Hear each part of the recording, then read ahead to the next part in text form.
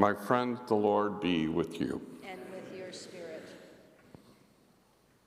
A reading from the Holy Gospel according to Matthew.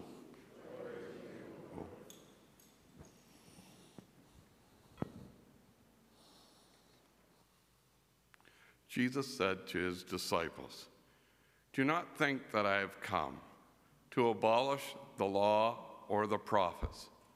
I have come not to abolish, but to fulfill.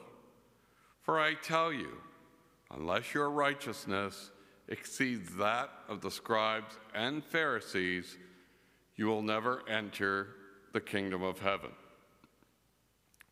You have heard that it was said to those of ancient times, 'You shall not murder,' and whoever murders shall be liable to judgment. But I say to you that the one who is angry with their brother or sister will be liable to judgment.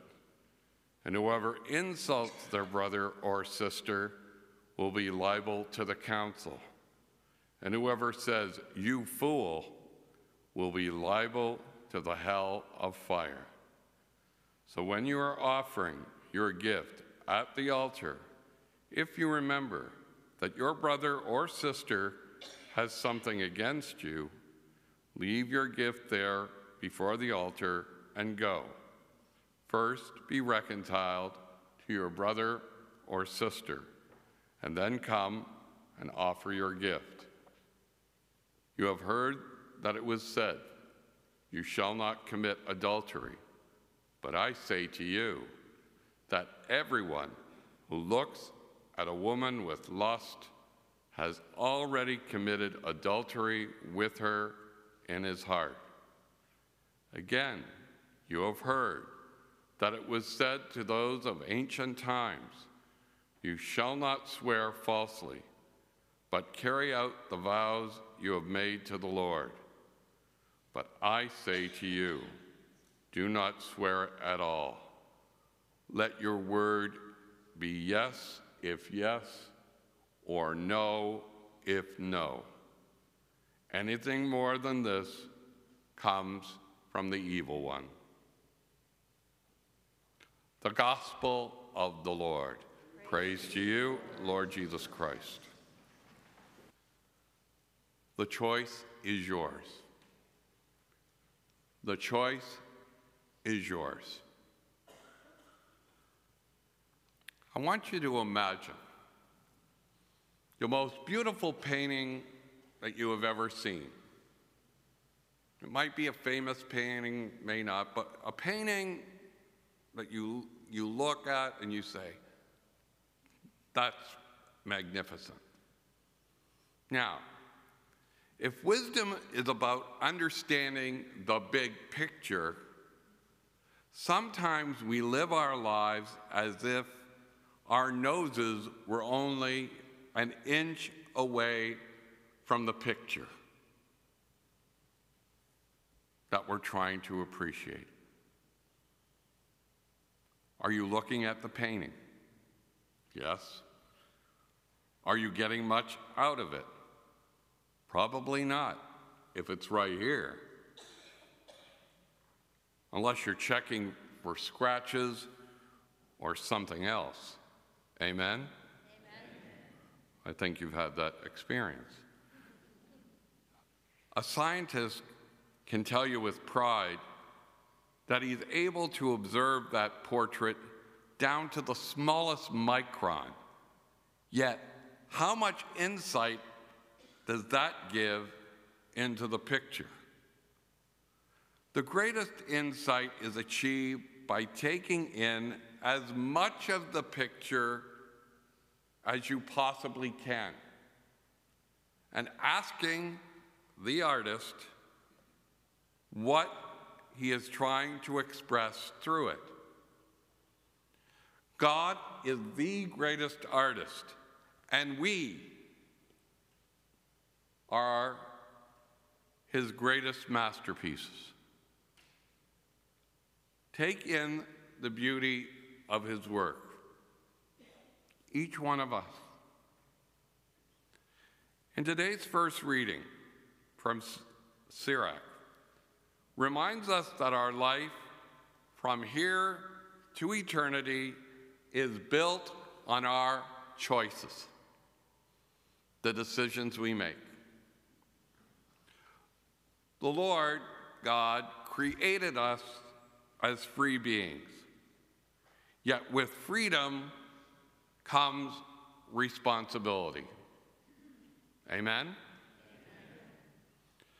We always have to own what we have done and what we have failed to do, which is why we make the penitential act, the confiteor, at the start of the celebration of the Eucharist.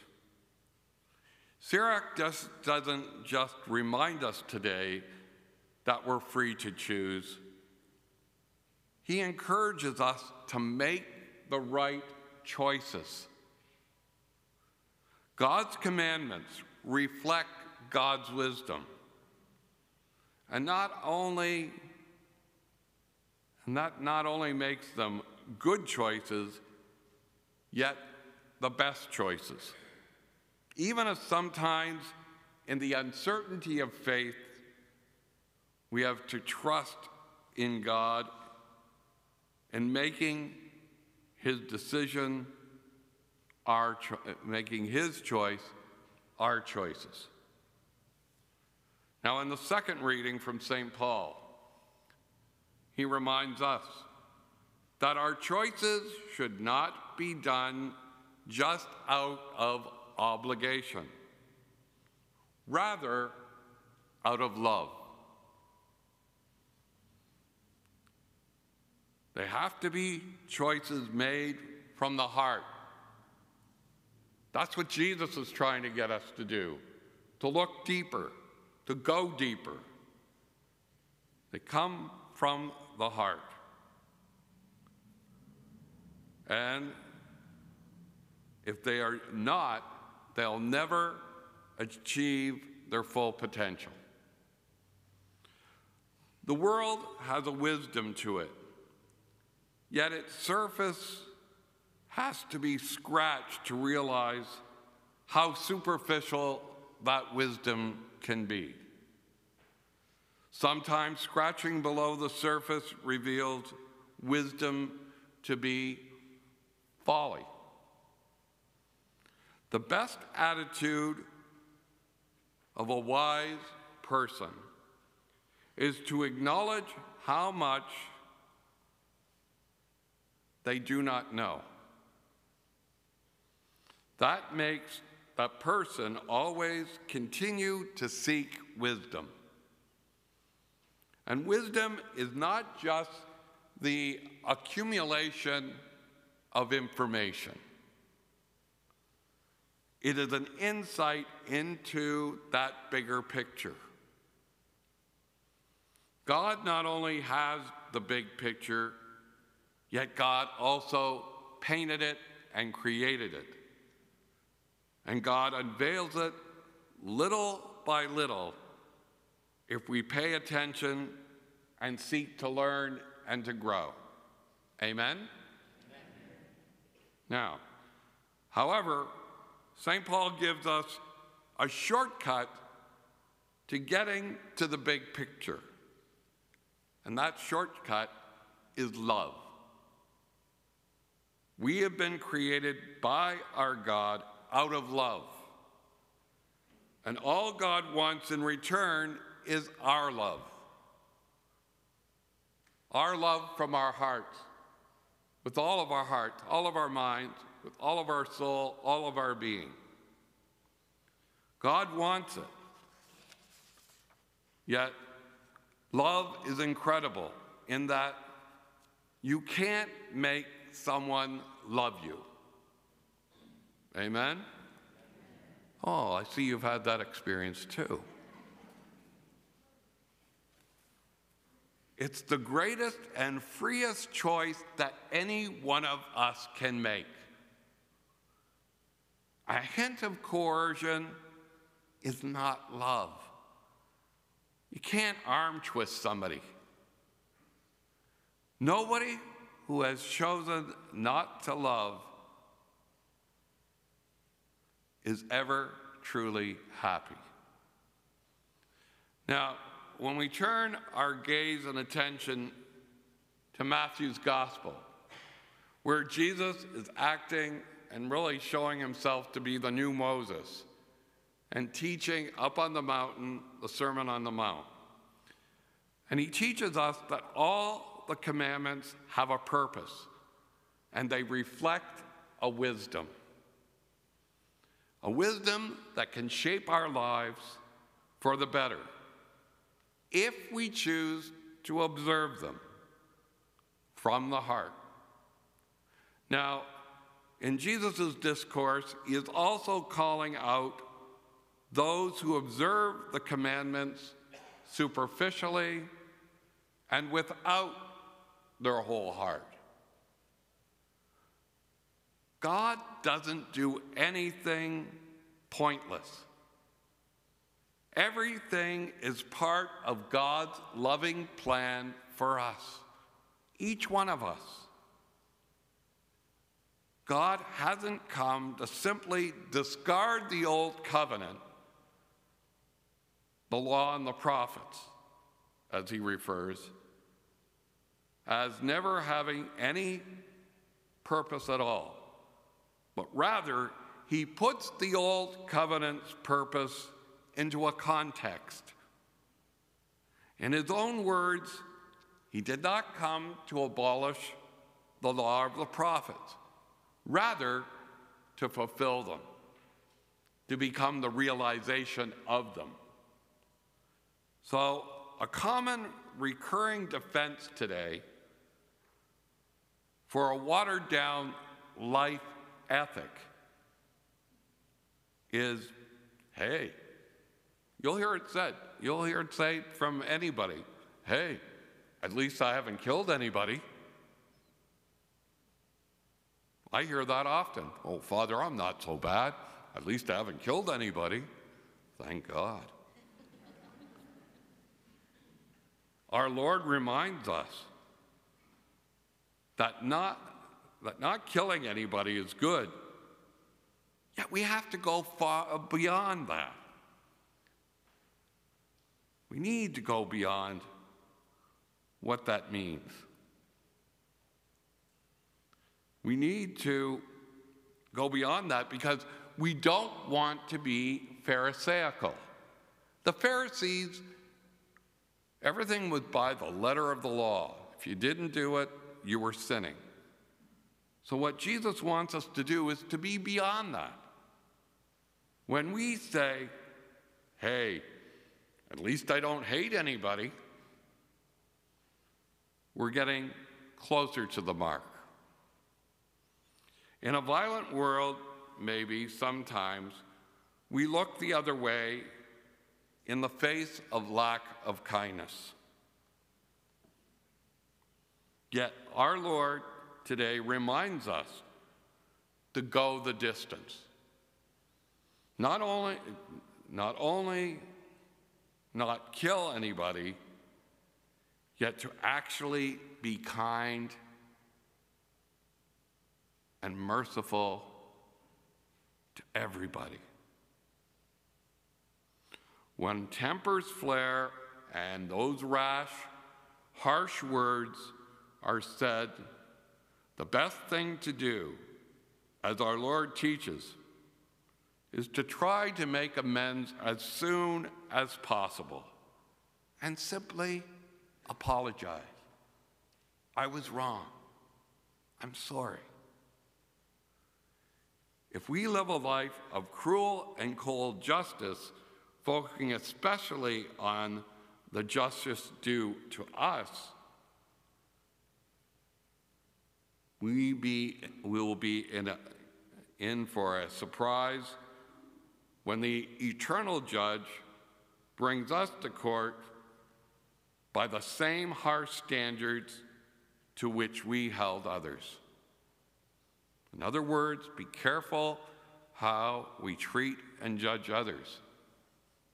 because that's the standard by which we may be judged.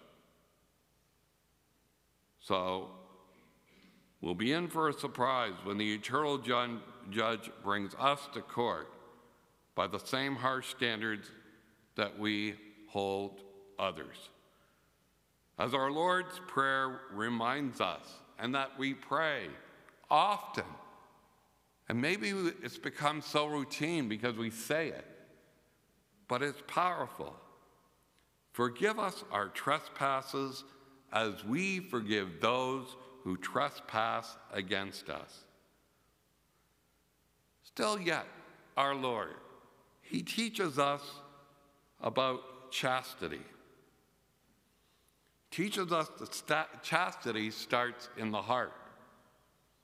The eyes are the windows to our soul, as we've heard, and if we start ogling and fantasizing, a radical response is needed if we are to preserve our chastity and keep our hearts and minds pure, since no one can intervene regarding the hidden desires of the heart except ourselves. Amen? Ooh, a little quieter now. Now, our Lord reminds us that making a promise or giving testimony is a very powerful thing.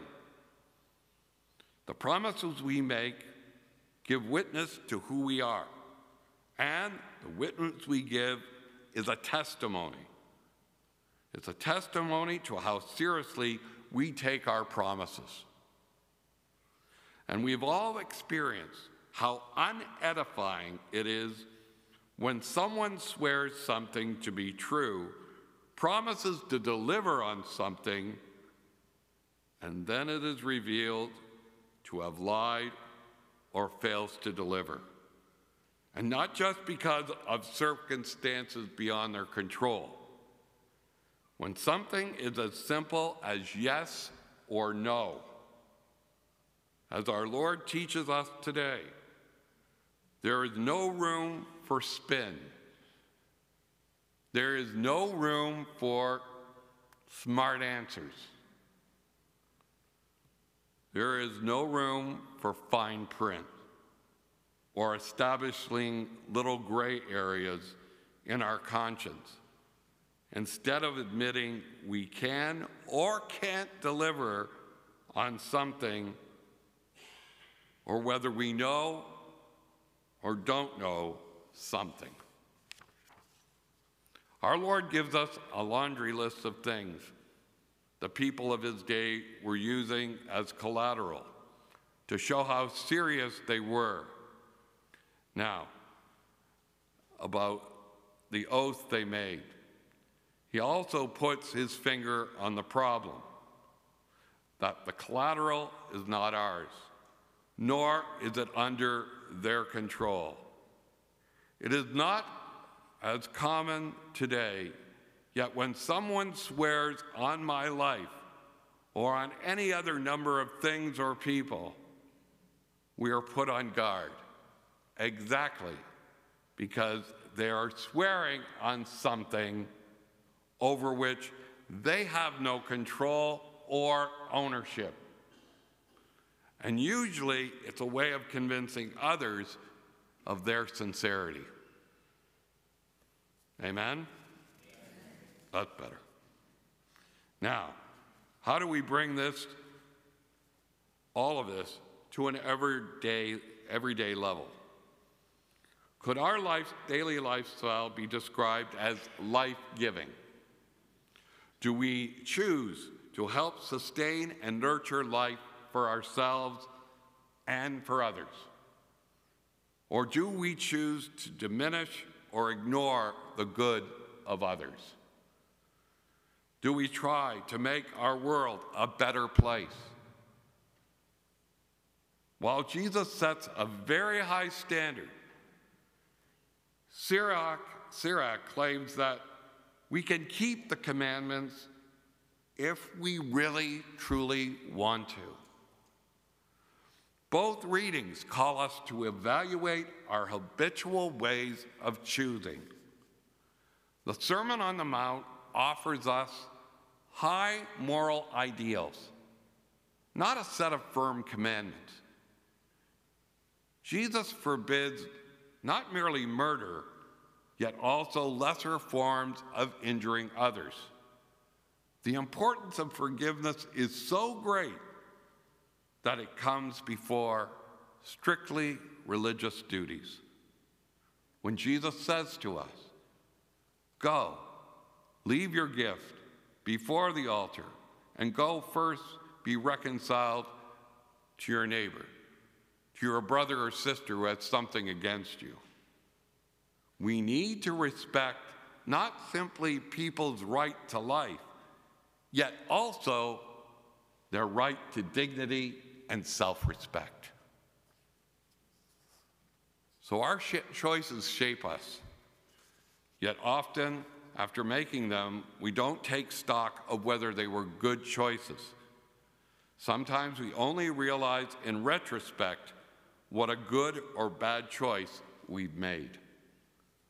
So this week, I encourage you, take a moment in prayer to examine your life